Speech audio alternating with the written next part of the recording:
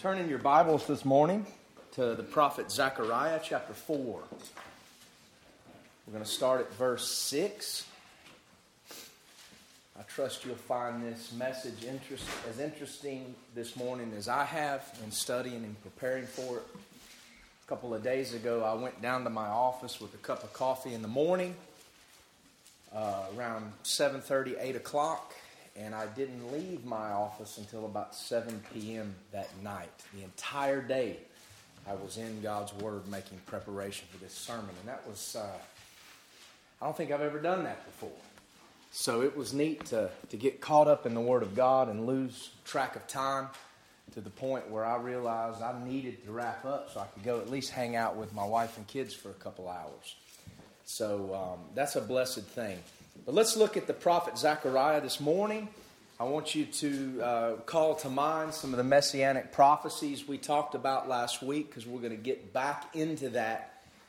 And then we're going to look at some characters that were illustrated for us this morning. Zechariah chapter 4, verses 6 through 10.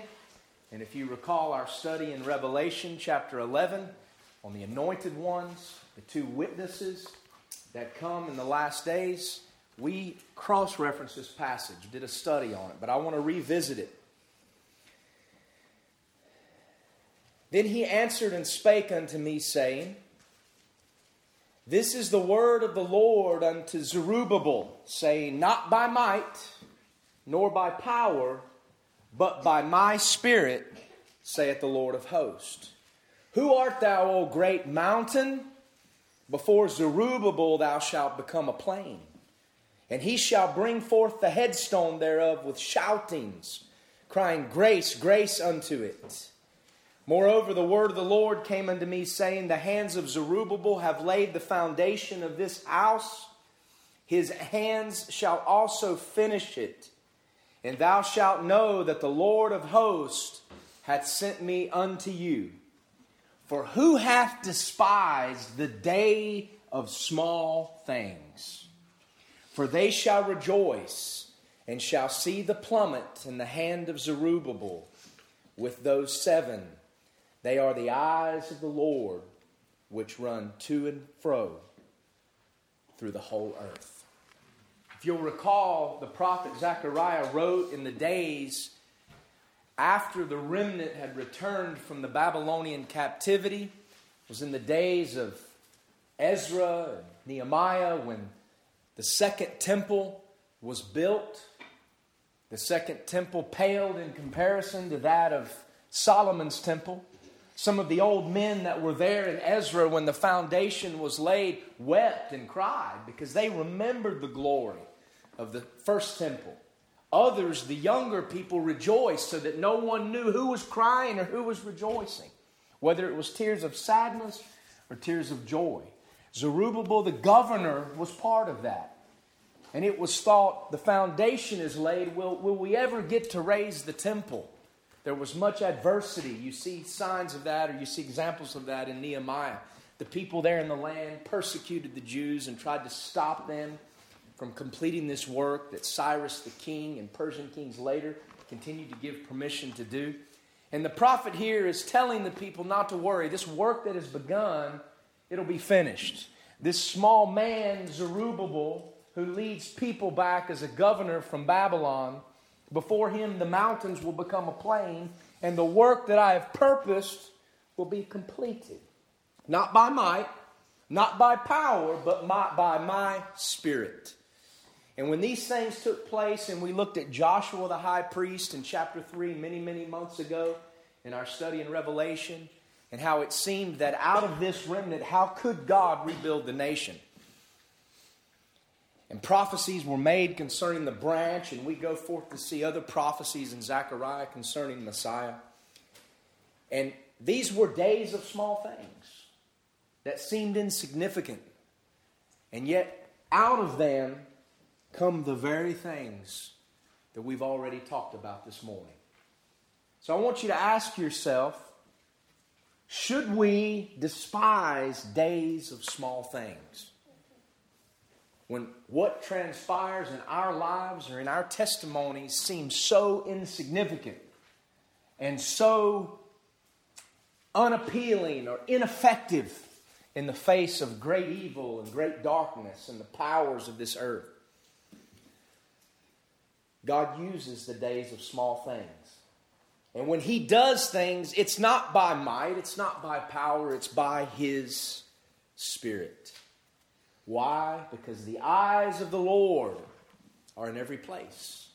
They run to and fro throughout the earth, seeking those that are willing to be used by Him.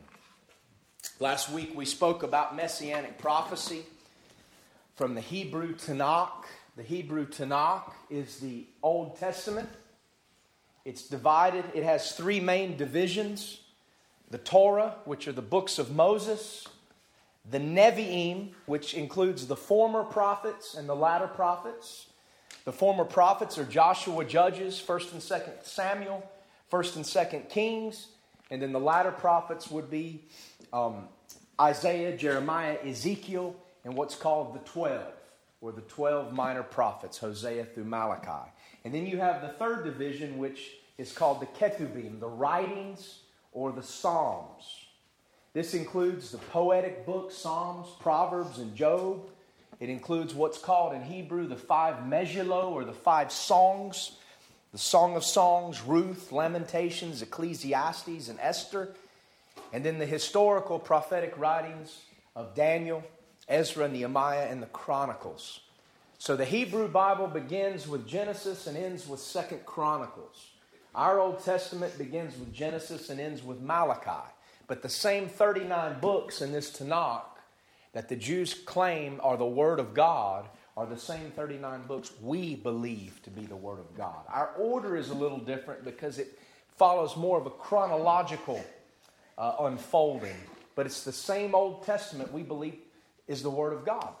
And most Jewish people that I have the privilege of speaking with, particularly young Israelis, Israeli backpackers and travelers and kiosk workers, are shocked to learn that Christians actually believe the Tanakh is the perfect preserved Word of God.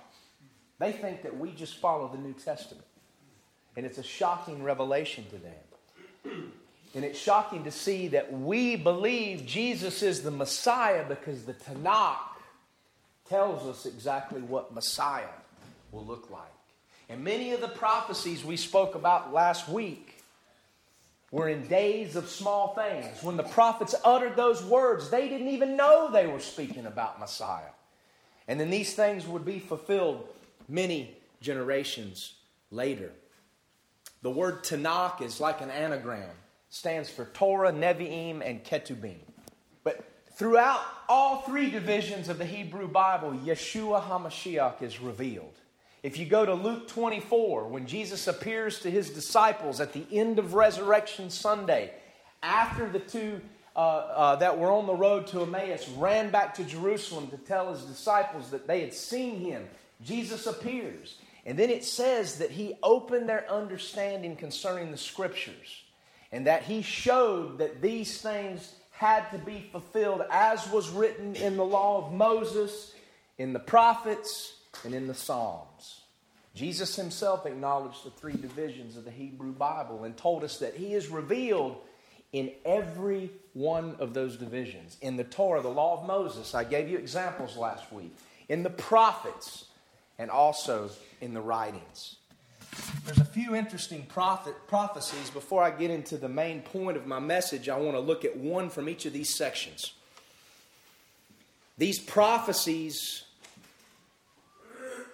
were given in days of small things, but they pointed to a mighty plan of God that He would fulfill. Let's turn to the Torah, Genesis chapter 22. Genesis chapter 22, verse 8. This is Abraham being tested by God. I don't want to spend a lot of time going into the context. You know this story. God tells him to sacrifice Isaac.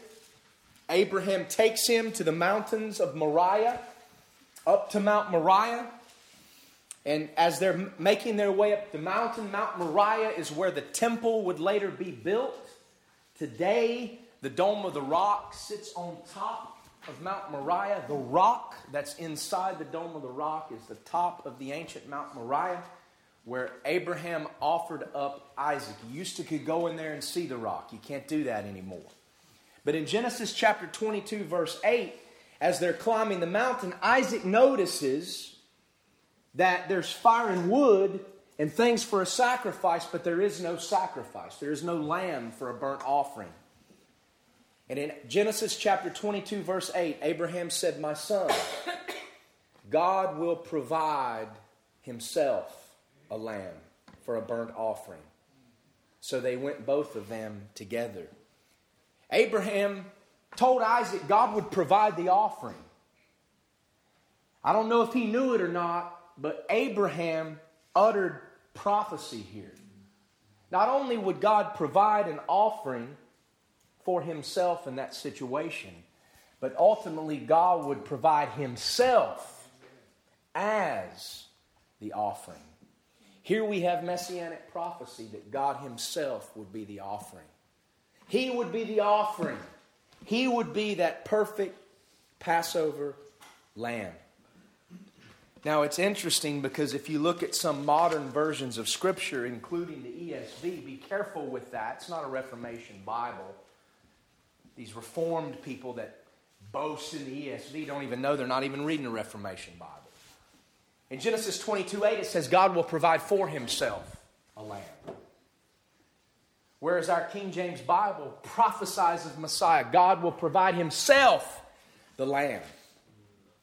What's interesting is if you look at English Tanakhs, Hebrew Bibles published by Jewish publishing companies who do not believe that Jesus is Messiah, English translations of the Hebrew Tanakh, you'll see that they read exactly like our King James Bible, retaining that prophecy. The 1917 Jewish Publication Society Bible, God will provide himself a lamb. The 1936 Hebrew Publishing Company Tanakh in English, God will provide himself a lamb. And then in 2011, the Orthodox Jewish Society published an English edition, God will provide himself a lamb. You see, Messiah wasn't just the son of David. He wasn't just the son of Abraham. Messiah is God. And we have it right from the lips of Abraham. The Nevi'im is the prophets. It's filled with messianic prophecy. We talked about this last week. It's filled with prophecies given in days of small things that were despised when they were given. Yet out of them was great truth that God would fulfill generations later. Turn to Amos chapter 8. This is part of what the Tanakh calls the 12 minor prophets. Amos chapter 8. Basically, I want to set the context. At the beginning of chapter 8, Amos sees a vision, a basket of summer fruit. Fruit that is overripe to the point of uselessness.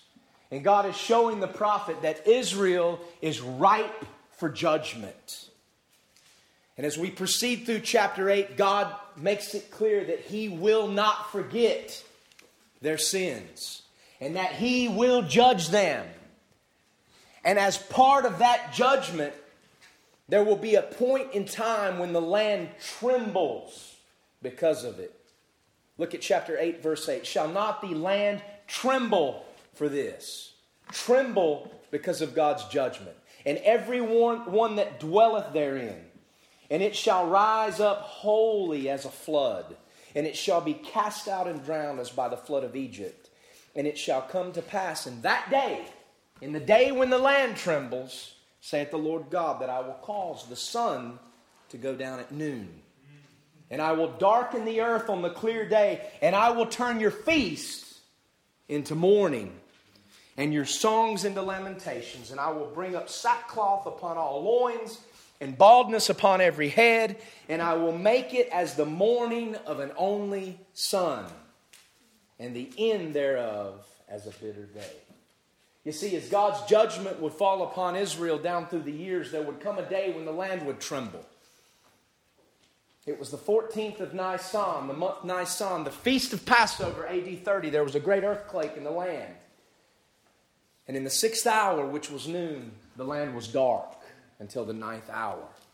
And at the 9th hour, Yeshua, hanging on a cross, cursed of God, said, Eloi, Eloi, lama sabachthani, my God, why hast thou forsaken me? Then he gave up the ghost and said, Tetelestai, it is finished. And the veil in the temple was rent in two. Amos prophesied of the earthquake and the darkness on the day of crucifixion, on a feast day when feasting would become mourning. But here's what's interesting. As you proceed on through the chapter, followed by this prophecy, God tells Israel He's going to send them a famine. Not a famine for food and water, but a famine for hearing and understanding the words of the Lord.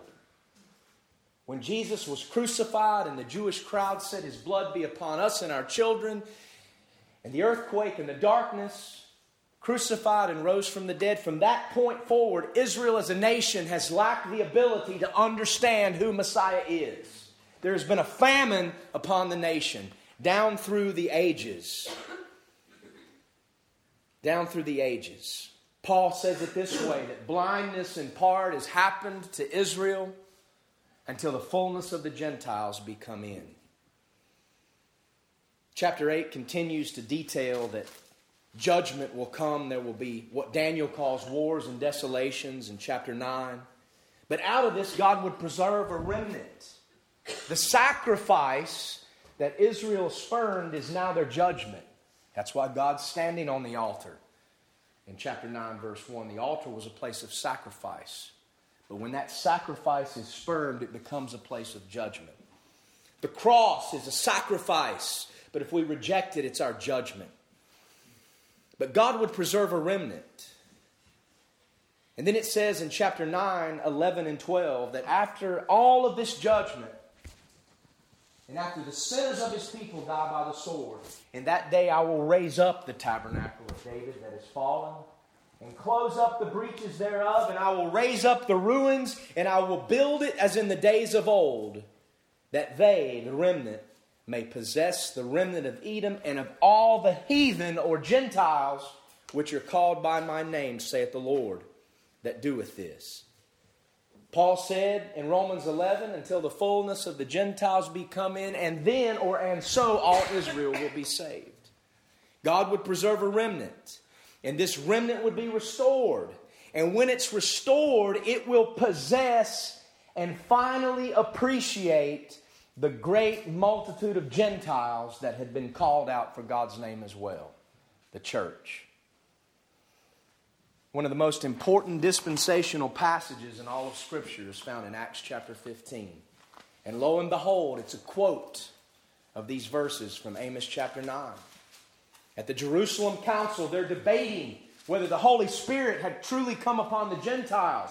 And what should the relationship be between the Jewish believers and the new Gentile believers? The first Christians were Jews. The first pastors were Jews. The first church was Jewish. Every book in the New Testament was written by Jewish authors. But not long thereafter, God began to call up a remnant of Gentiles.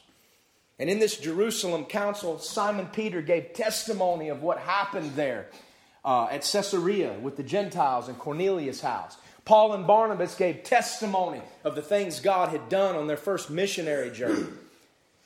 And then James, the half-brother of Jesus, spoke up. Acts chapter 15.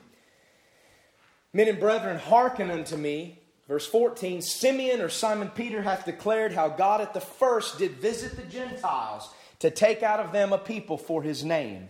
And to this agree the words of the prophets. As it is written, after this, that is, after God's called out a remnant of Gentiles, after God's called out the church, I will return and build again the tabernacle of David, which is fallen down. And I will build again the ruins thereof, and I will set it up, that the residue of men might seek after the Lord, and all the Gentiles upon whom my name is called, saith the Lord, who doeth all these things. Known unto God are all His works from the beginning of the world. You see, when God spoke through His prophet Amos, who wasn't a prophet at all, he's just a shepherd, a nobody.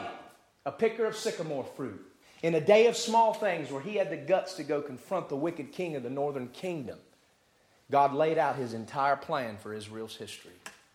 Judgment, a Mashiach that's rejected, a church in which Gentiles would be called out, and then a restoration of the house of David and the nation of Israel. Known unto God are all his works from the beginning of the world. Such is the prophetic testimony, given in days of small things, not by might, not by power, but by God's Spirit only could these things happen. The third division of the Hebrew Tanakh are the writings. And I want to look at an interesting passage here as well, in which the one who spoke probably didn't even know he was prophesying of Messiah. Messiah was God from the lips of Abraham. Messiah would be crucified, and he would an earthquake and darkness would accompany that on a feast day. Turn to Proverbs chapter 30. This is an interesting little chapter here in the book of Proverbs. It's written by a man named Agur, the son of Jakeh. Nobody knows who he was. I know in chapter 30, verse 1, he identifies himself. And in verse 2, he says, I am more brutish than any man, and I have not the understanding of a man. He was an uneducated individual. He was just an average Joe. Nothing special. He says in verse 3, I have neither learned wisdom, nor have the knowledge of the holy. He wasn't educated in the Scriptures. He wasn't a scribe. He wasn't a religious leader. He wasn't a king. He was an average person. Yet, there was self-evident truth that even a brutish man knew to be true. Something so simple that even the most uneducated person could see it, despite the fact that the wealthy and the educated priests and scribes would miss it. In chapter 30, verse 4, he asked a series of rhetorical questions. When a rhetorical question is asked, the one asking it knows the answer. And he asked it to make a point. The point is, the answer is obvious. As we say in Spanish, que obvio. Verse 4, even though this man was uneducated, he knew some things that all of us ought to know. And if we claim we don't, we have no excuse. Who hath ascended up into heaven or descended? Who hath gathered the wind in his fist? Who hath bound the waters in a garment? Who hath established all the ends of the earth? Even this man knew there was a God. I mean, come on. What is his name? And what is his son's name, if thou canst tell? Here we have an average man asking some rhetorical questions that had obvious answers. There is a God. He has a name and he has a son. You see, my friends, God is not Allah. This garbage that we share common monotheism with Muslims is just that, garbage. You see, the God of the Quran has no son. But the God we worship has a son. And that son has a name. And even this brutish man knew enough to know that there was a God who did all of these things and that he had a son. But here's what's interesting. All of these other questions have obvious answers that are not given here because we know what the answer is. The last question about the name of the Son of God is not so obvious. And so this man gives us the answer. I don't know if he even knew he was prophesying of the Messiah. What is his son's name, if thou canst tell? And then look at the very next two verses. Every word of God is pure. He is a shield unto them that put their trust in him. Add thou not unto his words, lest he reprove thee, and thou be found a liar. The name of God's Son is the Word of God. In the beginning was the Word, and the Word was with God, and the Word was God. And the Word became flesh and dwelt among us, and we beheld his glory, the glory of the only begotten. No man hath seen God at any time, but the Son that dwells in the bosom of the Father, he hath declared him. John writes again in his first epistle, there are three that bear record in heaven, the Father, the Word, and the Holy Ghost, and these three are one. What an amazing prophecy here, that not only does God have a Son, but the Son's name is the Word of God, and therefore the Son, or the Mashiach, is God. You see, when John wrote his words in John chapter 1 in the Gospel and later in the first epistle, speaking of the deity of the Lord Jesus Christ, what he spoke was nothing new. It was no new doctrine. It was what had already been revealed in the Old Testament, and the Spirit of God gave him eyes to see. In a time of famine, when most of those descendants of Abraham had been blinded because of their unbelief. Jesus Christ is all over the Old Testament. His name, details, 48 details concerning his life. And these things were given by those inspired by the Holy Ghost in days of small things. Who will despise such days? They were given not by might, not by power, but by the Spirit of the Lord. When I was told to bring the message to you all, these series of Sundays, I was given an outline. The focus last week was to be messianic prophecy. And the focus this week was to be preparation for Jesus Christ's birth as revealed in the Scriptures, highlighting the characters of Mary and Joseph. If we look at what's recorded there in Matthew chapter 1, 18 through 25 about Joseph and Gabriel appearing to him in a dream and telling him not to fear but to take Mary to be his wife. If we look at the story of Mary in Luke chapter 1 when the angel appears to her and tells her that she will bring forth a son who would sit upon the throne of his father David. And then she praises God with her Magnificat, and we go and see her interactions with Elizabeth. These were days of small things. These were insignificant events, it seemed, in the lives of common people, that those in authority, those in a power wouldn't have any idea that it even transpired. Little things and little corners of the land of Israel that would have gone unreported but for the Spirit of the Lord who recorded them for us. You're familiar with these things. We've read the Christmas story many times. I don't want to necessarily revisit it again, but as we think of days of small things, as we think about God working not by power, not by might, but by His Spirit, we need to remember that the preparation for Jesus' birth far precedes the days in which the angel Gabriel appeared to Joseph and the angel Gabriel appeared to Mary. It involved many such days as this. Many days of small things where it could be said, not by might, not by power, but by my Spirit, saith the Lord. In fact, the whole history of Israel and its preservation is such a miracle. Not by might, not by power. One of the greatest proofs that the Bible was not just written by Jewish people who wanted to preserve their history is the fact that the Bible, the Old Testament, is so critical of a stiff-necked and hard-hearted people that should have been erased from history. And yet God preserved them. Whoever records their own history and emphasizes the negative, it's a miracle. It's a modern-day miracle. The modern state of Israel is a modern-day miracle. It proves to us that the God of the Bible is real.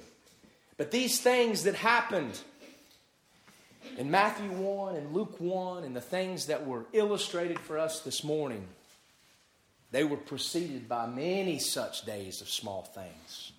I want you to turn to Matthew 1, but we're not going to look at the end of the chapter where Joseph interacts with the angel. We're going to look at the beginning of the chapter. I'm not going to read it, but in Matthew chapter 1, verses 1 through 17, it says these words here. The book of the generation of Jesus Christ, the son of David, the son of Abraham. And then look in verse 16. And Jacob begat Joseph, the husband of Mary, of whom was born Jesus, who is called Christ. Here we have in these verses the genealogy of our Lord and Savior via Joseph.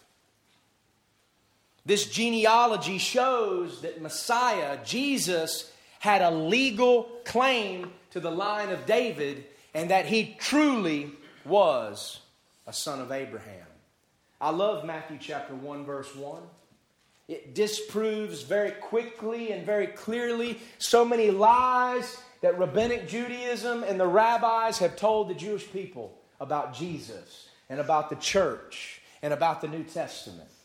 You see, Jewish people are raised to believe by their wicked rabbis that the church is a Gentile institution, that Jesus is for the Gentiles, that the New Testament is an anti-Semitic book, that it teaches people how to persecute Jews, and that Jesus is not for us. But Matthew 1:1 puts all that to bed. Because the New Testament, the Berit Chadashah, prophesied in Jeremiah 31, begins with these words, the book of the generation of Jesus Christ. Most Israelis don't have a clue that Christ is just a Greek word that means Mashiach. Mashiach, Messiah, is translated into Christ in Greek. Or Christos, which is Christ in English. It means anointed one, Mashiach. This is the book of the generation of Yeshua HaMashiach, the son of David, the son of Abraham. There's nothing anti-Semitic about that. This is a Jewish witness. A great way to witness or show a testimony from the New Testament to Jewish people and to create a curiosity that would pick up the book and read. When we look at this genealogy of Christ and we study its historic context and we dive into the Old Testament, we ought to be able to say exactly as Paul does in Ephesians 3. The Lord who is able to do exceeding abundantly above all that we ask or think. And that's exactly what he did in preserving this messianic line. It's interesting in this genealogy, this speaks of those that begat those. These are direct paternal relationships that involve births. Don't involve father-in-laws and things like that. Begat. We see 3 sets of 14 generations here. It tells us that there were 14 generations from Abraham to David, 14 generations from David to Josiah, and the carrying away to Babylon, and 14 generations from Jeconiah or Jehoiachin, and the carrying away of Babylon to Jesus.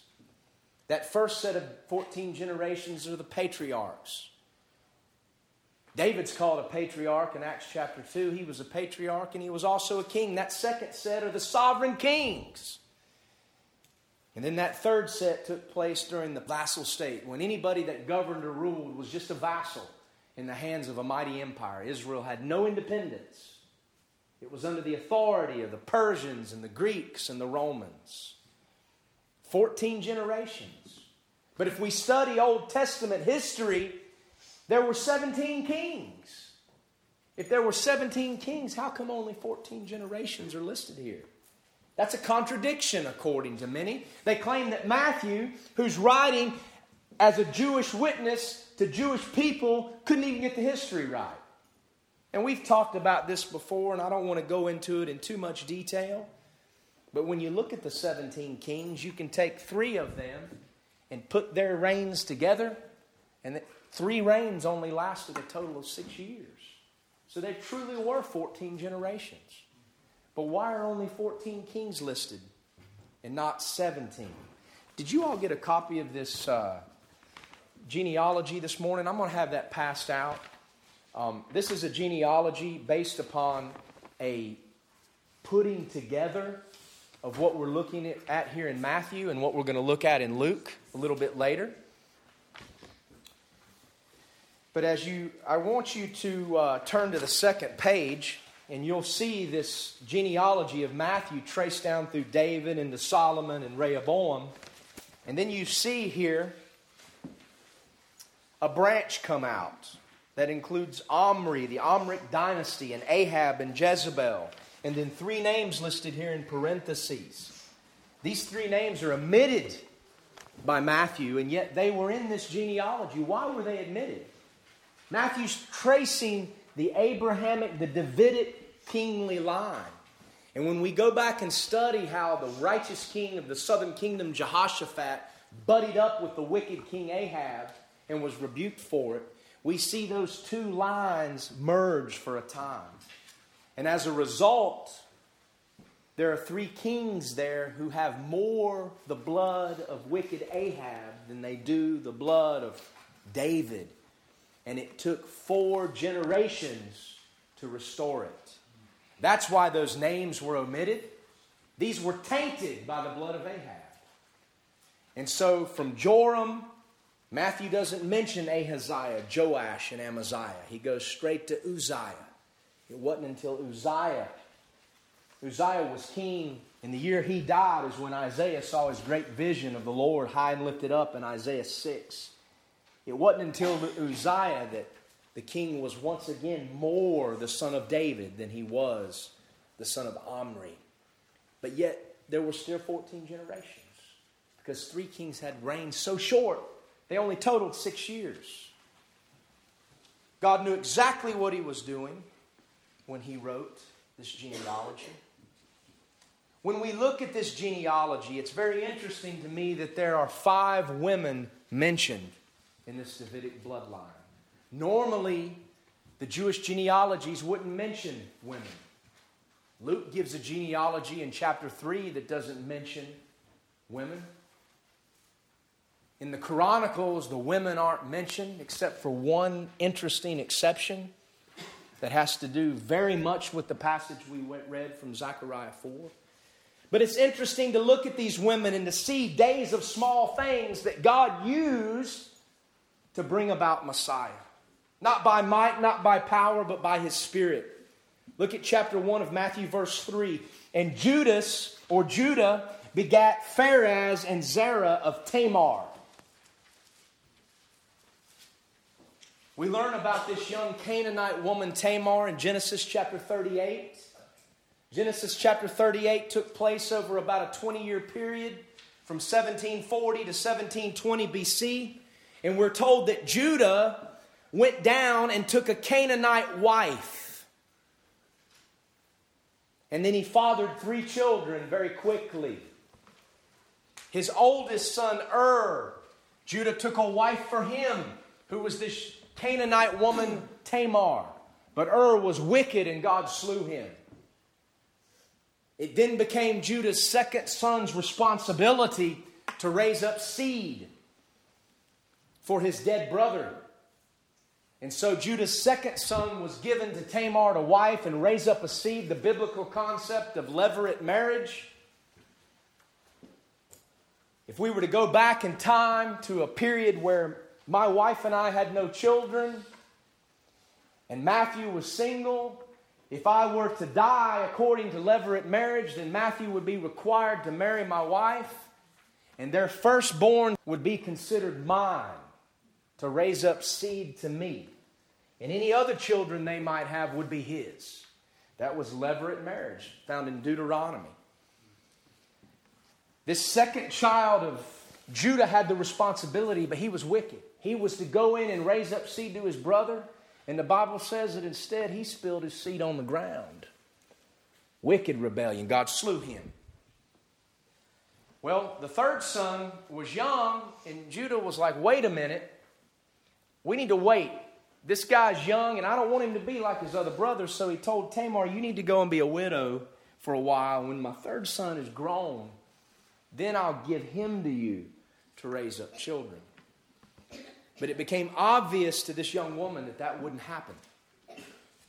Judah's wife eventually died, and he went to hang out with some of his Canaanite friends to be comforted. And so this Tamar, knowing she wouldn't be able to raise up seed and Judah's line would end, decided to disguise herself. And she disguised herself as a prostitute. And Judah saw this woman in the streets and decided, okay, my wife's dead, I'm sad, I'm just going to go visit a prostitute. He went in and did his business with her.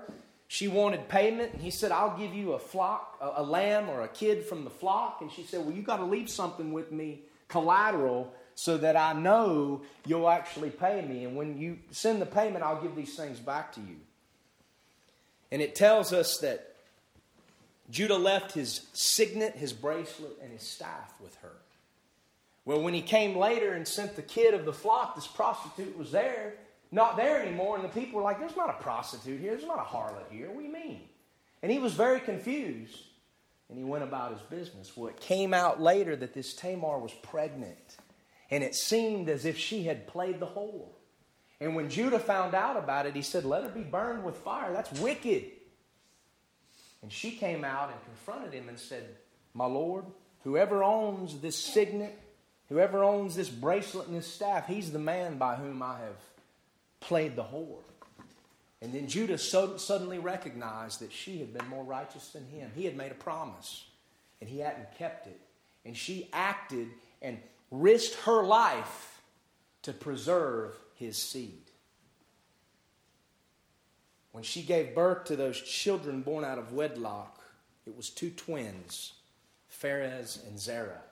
And we see these here in the genealogy of the Lord Jesus Christ. Now, what's interesting, when you study the period of time that this happened, when Jacob went down to Laban to find a wife, he was very old. He was probably 77 years old when he fled and went to Laban and worked for him. He was old.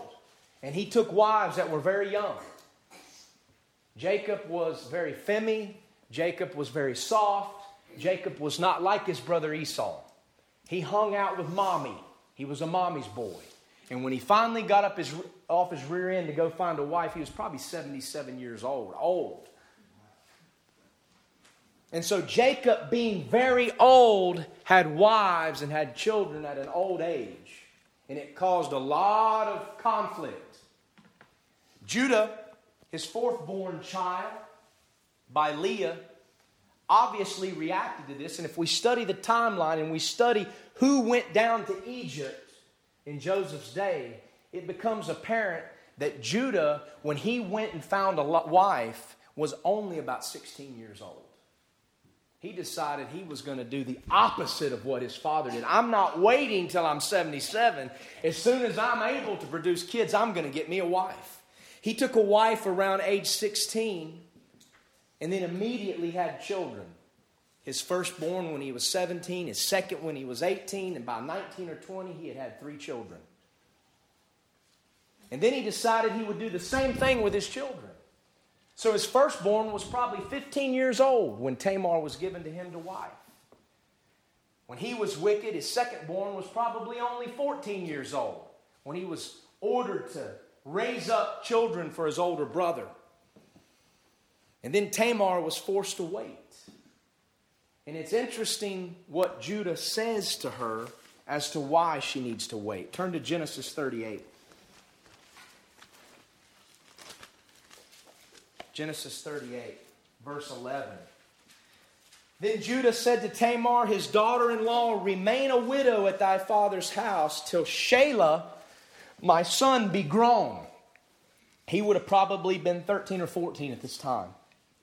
For he said, lest peradventure he die also as his brethren did. So in other words, he needs to grow up. Because if I give him to you now, he's going to be just like his 2 brothers and he's going to end up being foolish and die. So these were obviously very young. And he wanted to do something different with his third son because he realized that their youth couldn't handle these things. But it became obvious to Tamar that Judah wasn't going to give her his son.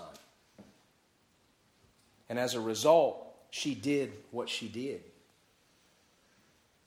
When we see Jacob taking his kindred down to Egypt, Judah takes not only the children of Tamar, but those children have children. So Jacob actually has great-grandchildren when he goes down to Egypt, but only through Judah. There are no great-grandchildren with the other children. So these things happened when these men were very young.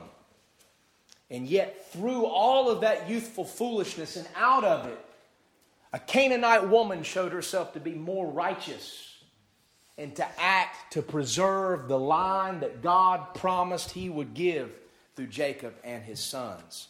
And as a result, this Gentile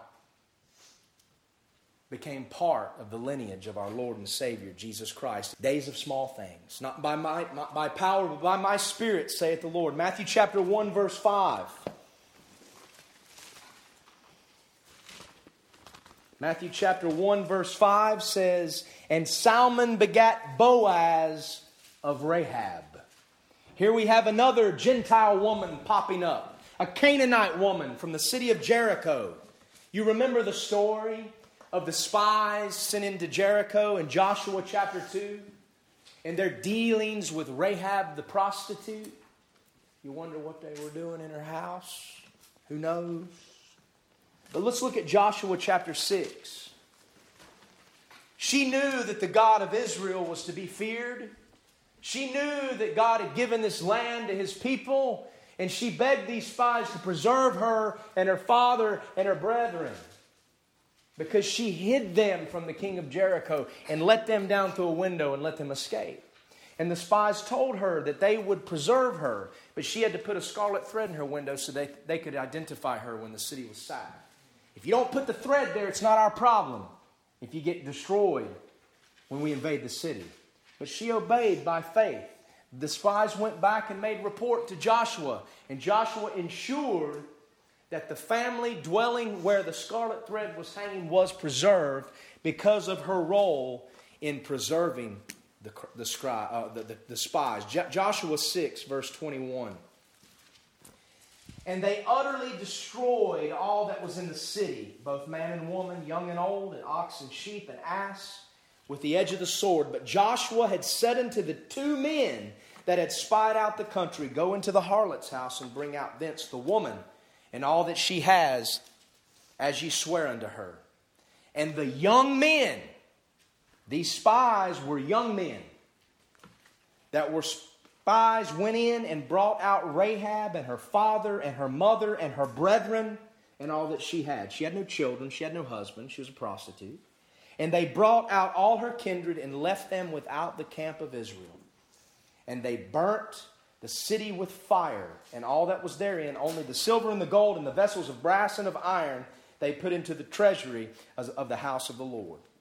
And Joshua saved Rahab the harlot alive, and her father's household, and all that she had, and she dwelleth in Israel even unto this day, because she hid the messengers which Joshua sent to spy out Jericho.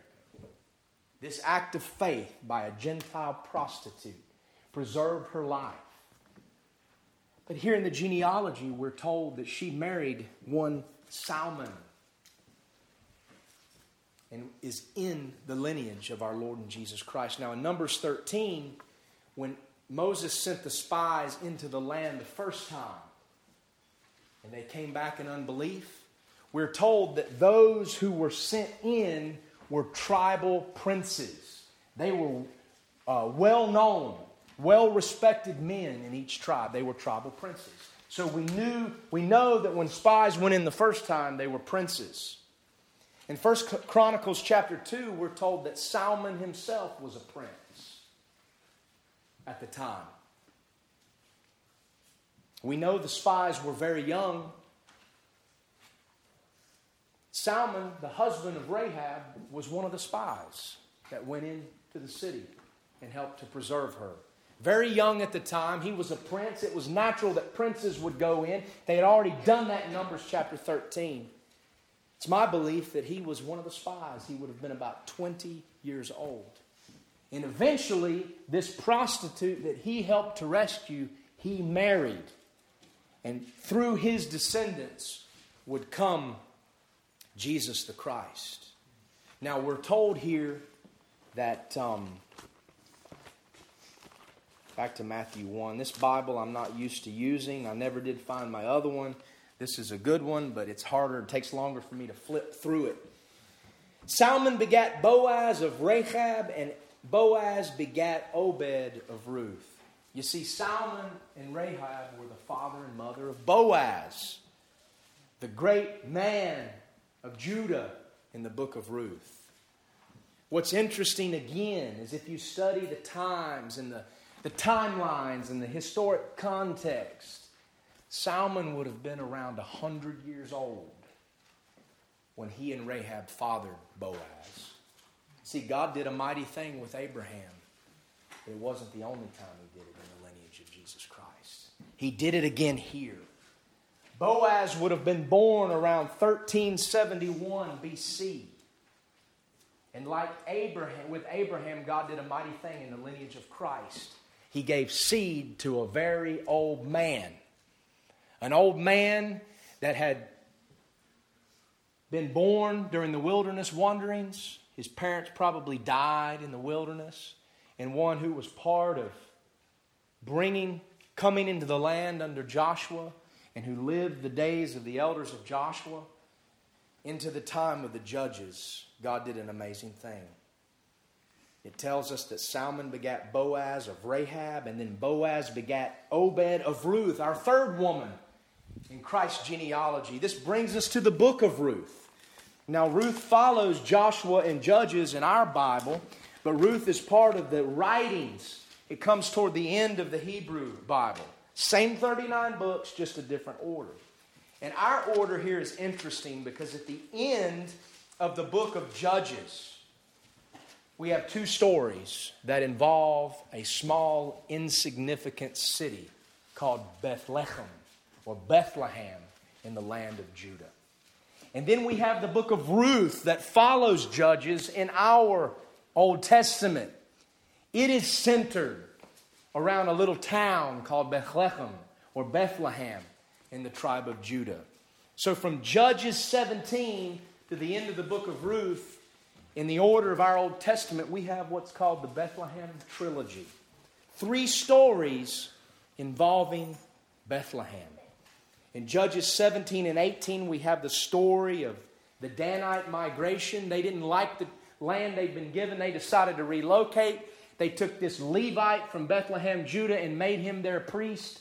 Lots of idolatry and wickedness that happened about 50 years after Jericho. In Judges 17 through 19, we have a Levite from Bethlehem, Judah, who has a concubine, and he stops in a little town called Gibeah in the land of Benjamin. And the people of the town rape his concubine and leave her at the door dead. He decides to get revenge, and so he cuts her body up and mails pieces of her to all the different tribes. Look at what is happening in Gibeah in the land of Benjamin, and all the other tribes get angry, and they go to Shiloh when Phinehas is still the priest. He's the one that got angry when the people of Israel were playing the whoredoms with Midian because of Balaam, and he's the one that went out and stuck a spear or a javelin through a Jewish man that took a Midianite prostitute into his tent right in front of all the people when they were mourning over God's judgment. So this is very early in the period of the Judges. Phinehas would have been an old man. But we have this civil war where the other tribes decide to exact vengeance on this town, and Benjamin says, no, you're not going to come in here. And they have this terrible civil war that almost eradicates the tribe of Benjamin. And as a result, the rest of the people do some really wicked things to make sure that Benjamin is able to preserve seed by making sure those that survive that civil war have wives. And the very last thing we're told at the end of all this madness, at the end of Judges, is that in those days there was no king in Israel. And every man did that which was right in his own eyes. And Bethlehem, Judah had been the focus of all that. Bethlehem? Can anything good come out of that? Wickedness. But God's not done with Bethlehem. We go to the book of Ruth. The book of Ruth takes place over about an 11 to 12 year period, around 1282 BC,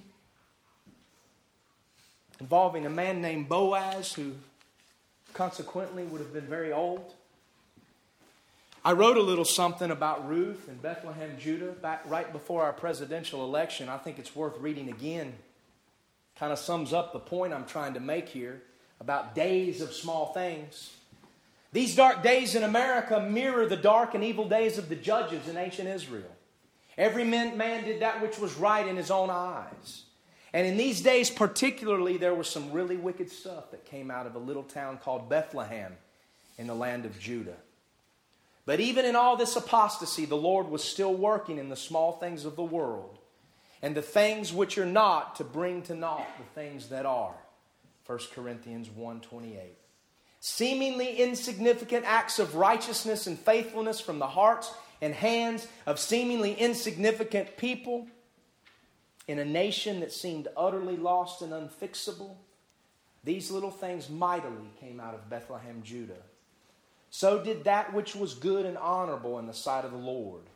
And that tiny bit of good before the Lord ultimately overtook the swath of evil and apostasy in terms of the nation's survival and this city's place in human history.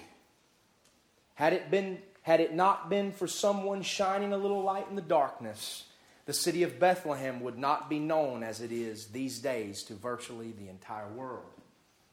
Don't lose heart, my brethren. All may not be lost in America, regardless of what happens on November 8th. Of course, now we know what happened was not what was expected. Swaths of evil fan out from this country, but perhaps some unknown acts of seemingly insignificant righteousness, acts that honor the God of the Bible, are already at work to mightily affect the course of future events and cause our nation to be remembered for good and not for evil. Be content to shine as a city upon a hill, as a light in the darkness, nothing more and nothing less. And as Naomi told Ruth, sit still, my daughter, until thou know how the matter will fall. So Boaz took Ruth, and she was his wife. And when he went in unto her, the Lord gave her conception, and she bare a son. And the women said unto Naomi, Blessed be the Lord, which hath not left thee in this day without a kinsman, that his name may be famous in Israel. And he shall be unto thee a restorer of thy life, and a nourisher of thine old age. For thy daughter-in-law, which loveth thee, which is better to thee than 7 sons, hath borne him. And Naomi took the child, and laid it in her bosom, and became a nurse unto it. And the women, her neighbors gave it a name, saying, There is a son born to Naomi. And they called his name Obed. Obed, he is the father of Jesse, the father of David. Ruth 4:13 through 17. But while he thought on these things, behold, the angel of the Lord appeared unto him in a dream, saying, Joseph, thou son of David, fear not to take unto thee Mary thy wife, for that which is conceived in her is of the Holy Ghost, and she shall bring forth a son, and shall call his name Jesus, for he shall save his people from their sins. Matthew 1:20 and 21. In dark, dark days, a seemingly insignificant act of righteousness resulted in a nation being remembered for good and not for evil. You all know the story of Ruth. Boaz was the kinsman redeemer. Naomi's husband died. Her 2 sons died. Their wives were from Moab, Gentiles. Ruth decided to stay with her, and it appeared as if her line had ended. But they discovered that there was a kinsman from Naomi's family that could play the part of the kinsman redeemer, and she began to hang out with Boaz, and she went in and laid at his feet one night when he was winnowing the barley, and he awoke and was startled and told her that I'm willing to do this, but there's a kinsman closer than I. And they went to see if the other kinsman wanted to take her, and he didn't want to. So everything worked out, and Boaz took this woman to raise up seed to her first husband. Now, again, levirate marriage, as it's called in Deuteronomy, or as it's spoken about in Deuteronomy chapter 25. It's interesting to me that when Boaz awakes to find Ruth at his feet, he says something to her that we often overlook. And it makes a lot of sense when we look at the timeline. In Ruth chapter 3, verse 10, he awakes and sees it's Ruth, the handmaid, or the daughter-in-law of Naomi. He had allowed her to glean in his fields and told his workers not to mess with her, let her take as much as she wants. He felt pity for Naomi and her situation. But when he awoke, he said, Blessed be thou of the Lord, my daughter. Not my sister, my daughter. For thou hast showed more kindness in the latter end than at the beginning, inasmuch as thou followest not young men, whether poor or rich. He was shocked because this is a young maiden who is at his feet. Why isn't she out pursuing young men? So obviously Boaz was very old. And he was shocked that this maiden would come to him.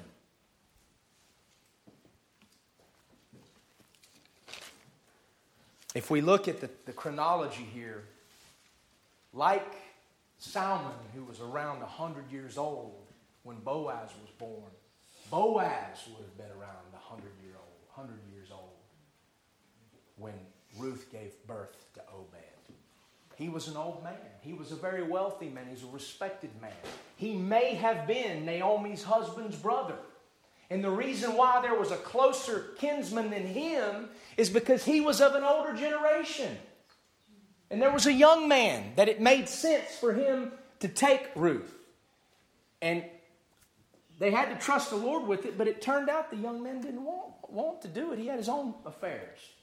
And so Boaz, being an old man, took this young maiden to raise up kindred to her husband, a younger generation. That's what made him righteous.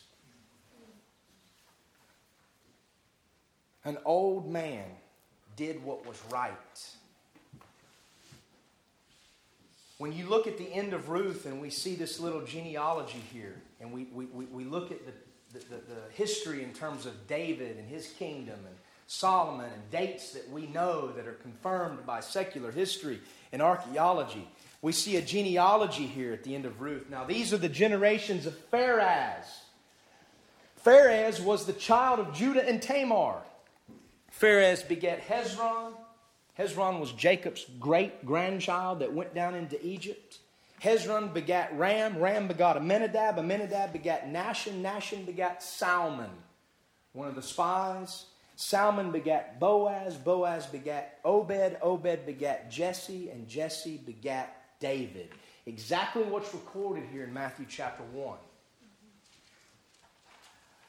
But from the birth of Hezron, or Pharez, which would have been about 1705 BC, to the birth of David, 1085 BC, this genealogy covers 620 years. 620 years. That means that not only was Salmon about 100 years old when Boaz was born, Boaz would have been close to 100 years old when Obed was born. Obed would have been almost 100 years old when Jesse was born. Jesse was probably 85 or 86 years old when David was born. So we have a genealogy that you have young men getting married very young and making some very stupid mistakes. And then in the family tree, we decide to not make those same mistakes. And so we're going to put it off. And they don't get married till very old.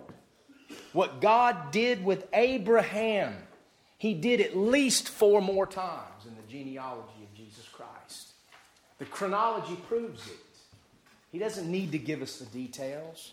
Lots of days of small things in which God accomplished His purposes, not by might, not by power, but by His Spirit. In Matthew chapter 1, as we continue to go down through the genealogy, in verse 6, we're told Boaz begat Obed of Ruth. Okay, there's the third Gentile woman in this genealogy. And then Obed begat Jesse, and Jesse begat David the king, and David the king begat Solomon of her that had been the wife of Urias. This is the fourth woman mentioned in this genealogy, Bathsheba. We all know the story from 2 Samuel 11 and 12. This would have happened around 1045 BC. David did a wicked thing. Nathan the prophet came and said, "Thou art the man." And instead of making excuses, David saw his sin. And in an act of repentance, he gave us Psalm 51. David was punished in this life, but God forgave his sin, and He used it to continue the Messianic line. You see, Messiah didn't come through any of David's other wives. It came through Bathsheba, the one with whom he had sinned. Out of sin, God brought something good. But did you know that Solomon wasn't the only child that David had by Bathsheba? There were 3 others. In 1 Chronicles chapter 3, we're told there were 4. Obviously, one of those was the one that died, that didn't survive as a result of that adulterous act. But there were 3 others. One was Solomon, and one of the other 3 was a man named Nathan.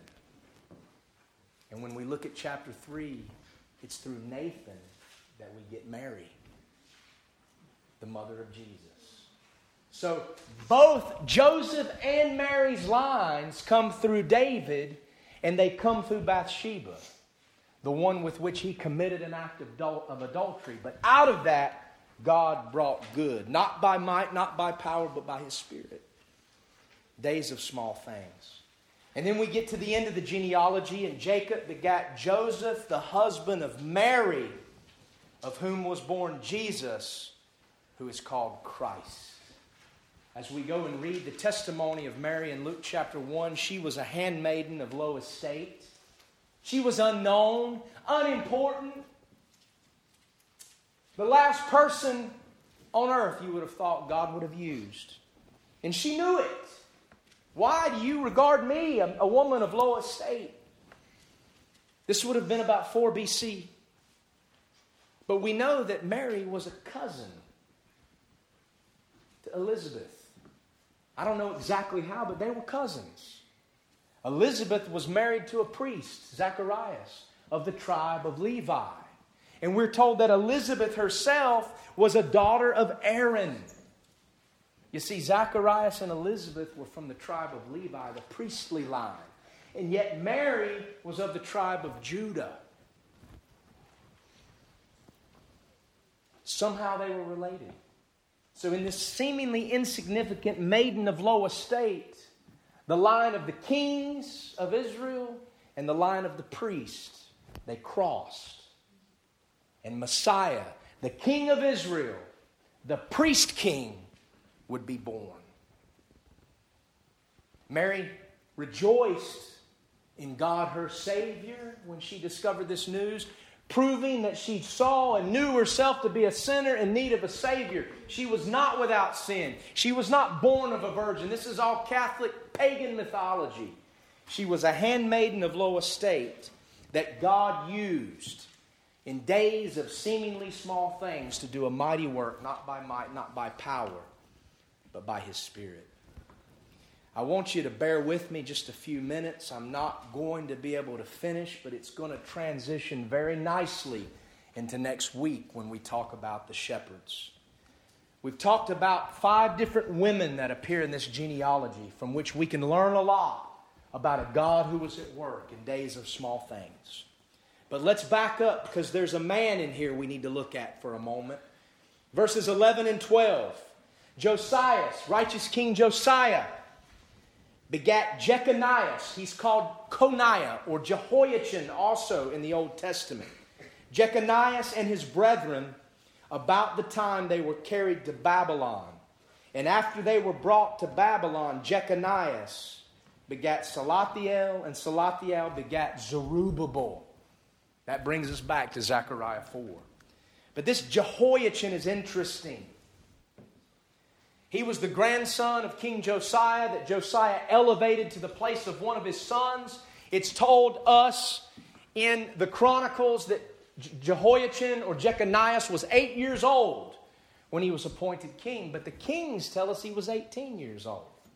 You see, Josiah made provision for his grandson to be king because in him he saw some use and some righteousness.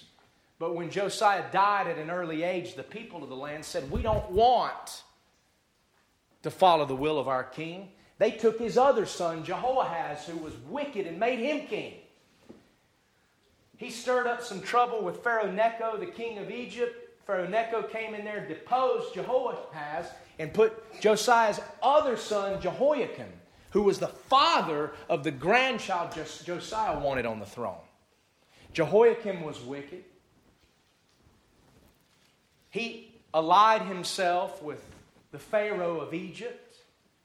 When the Babylonians came and defeated Egypt at the Battle of Carchemish in BC 605, Jehoiakim realized, well, I'm probably better side with the Babylonians because I'm going to be in trouble if I don't. So he switched allegiances, and then Nebuchadnezzar took tribute of him and tolerated him for a little bit. But then he went back and sided with the Egyptians and betrayed Nebuchadnezzar. And so Nebuchadnezzar came back and decided he was going to teach this wicked traitor a lesson.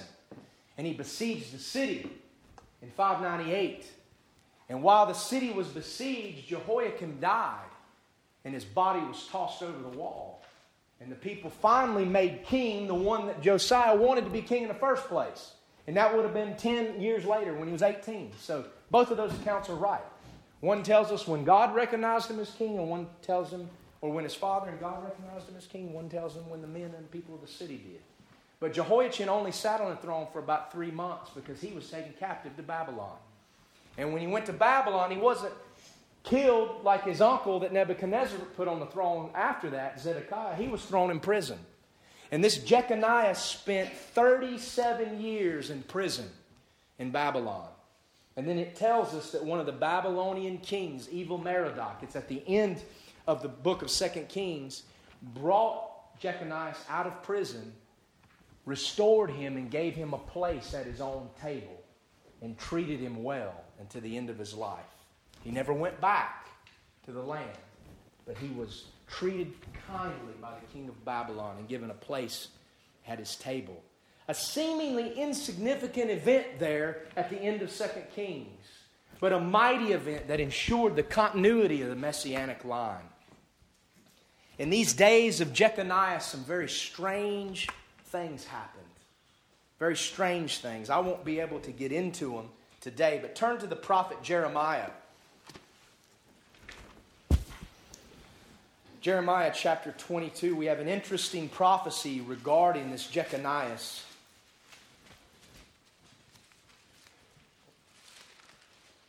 The history is such that Jehoiakim, the father of Jeconiah, kissed up to Nebuchadnezzar after he defeated the Egyptians in 605 BC, and then he sat on the throne and paid tribute. But when Nebuchadnezzar tried to invade Egypt some years later and failed, Jehoiakim thought, well, maybe this Nebuchadnezzar isn't so powerful. I'm going to go back and side with the king of Egypt and support them. And then that's when the king of Babylon came and said, and besieged the city. Jeremiah 22, verses 24 through 30. This is a prophecy concerning Coniah, or Jeconiah, the same man in the genealogy of Jesus Christ. As I live, saith the Lord, though Coniah, the son of Jehoiakim, king of Judah, were the signet upon my right hand, yet I would pluck thee thence. And I will give thee into the hand of him that seek thy life, and into the hand of them whose face thou fearest, even to the hand of Nebuchadnezzar, king of Babylon, and into the hand of the Chaldeans. And I will cast thee out, and thy mother that bare thee, into another country where ye were not born, and there shall ye die. He was taken captive after sitting on the throne for 3 months and sat in a Babylonian prison for 37 years. And then he was brought out and given a place at the king's table, and he died in another country where he was not born. But to the land whereunto they desire to return, thither shall they not return. Is this man Coniah a despised, broken idol? Is he a vessel wherein is no pleasure? Wherefore are they cast out, he and his seed, and are cast into a land which they know not? O earth, earth, earth, hear the word of the Lord. Thus saith the Lord, write ye this man childless, a man that shall not prosper in his days. For no man of his seed shall prosper, sitting upon the throne of David and ruling any more in Judah. So this king who's in the line of Christ is told that he may as well be childless, because none of his seed would ever prosper on the throne of David. Well, Jesus is his seed, and Jesus will prosper on the throne of David. So how can these two things be true? If you go on to Jeremiah 36, we have a prophecy written against Jeconiah's father, Jehoiakim, who's also here in this Davidic line. Jeremiah 36, verse 30. Therefore, thus saith the Lord, of Jehoiakim, king of Judah, he shall have none to sit upon the throne of David. And his dead body shall be cast out in the day to the heat, and in the night to the frost. Jehoiakim died while the city was under siege, and the people cast his body over the wall out into the Babylonians. But it says here that even he would have none to sit upon the throne of David. Jehoiachin sat upon the throne for 3 months, but he was just a vassal king. So when you look at these prophecies regarding this man, they make it necessary that Jesus be linked to David genetically through another branch. Jesus couldn't only be linked to David through Matthew chapter 1. There has to be another branch that links him to David. Matthew 1 gives him the legal right in the eyes of the people of Israel, but God said the legal heirs of these wicked kings would not prosper. So Jesus also has to have a genetic right. There has to be another branch. Turn to Luke chapter 3.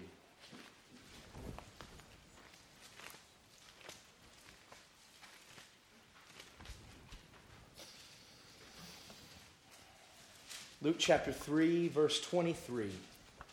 And Jesus himself began to be about 30 years of age, being, as was supposed, in other words, as was thought, the son of Joseph. He wasn't the son of Joseph. He wasn't born of Joseph. None of Joseph's bloodline came into Jesus. But everybody supposed he was the son of Joseph. In fact, in that community, the Pharisees later accused Jesus when he said, "You're of your father the devil." They said, "We're not like you. We're not born of fornication."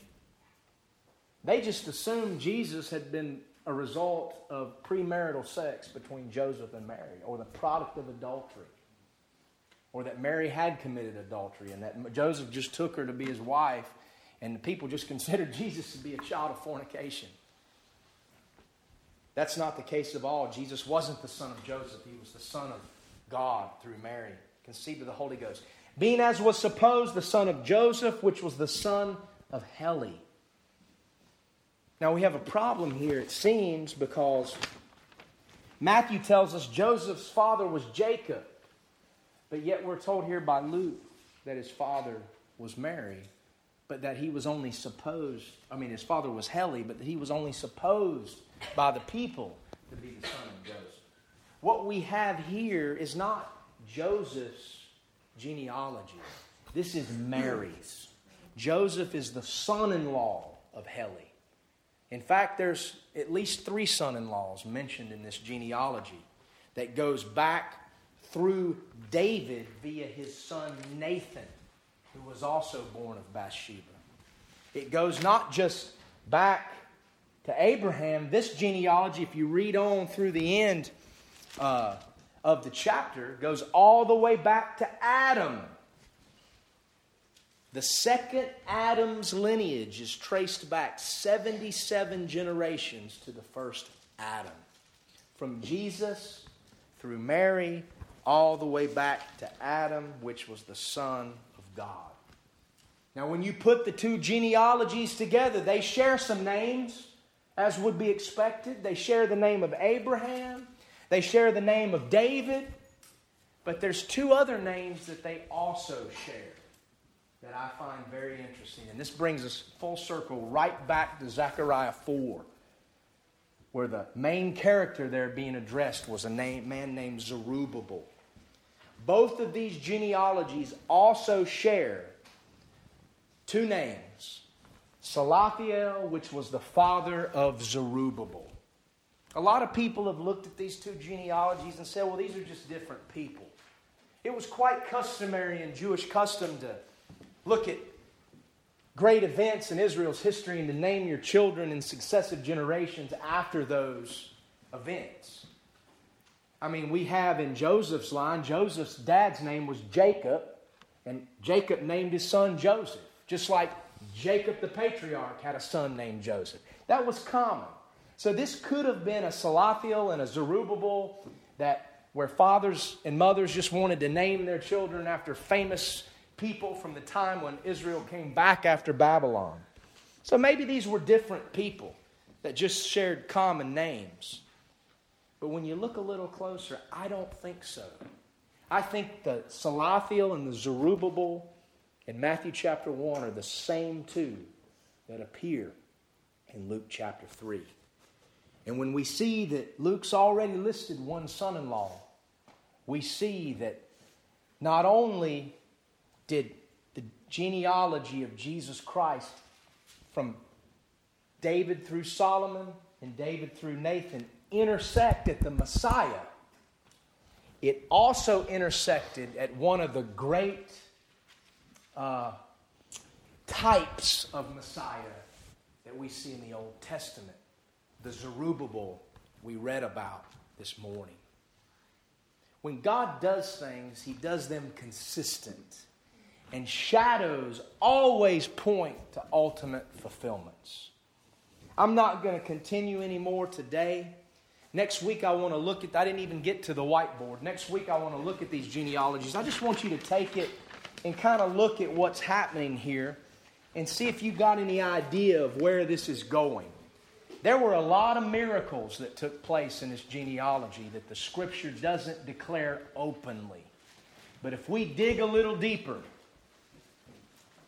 Mary being conceived of the Holy Ghost, the ultimate miracle, the incarnation of the Godhead, the greatest miracle of all was preceded by many, many miracles. Many days of small things. Many days in which the lineage hung by a thread, but it was preserved not by might, not by power, but by God's Spirit. And this Zerubbabel in Zechariah chapter 4 plays a key part in that.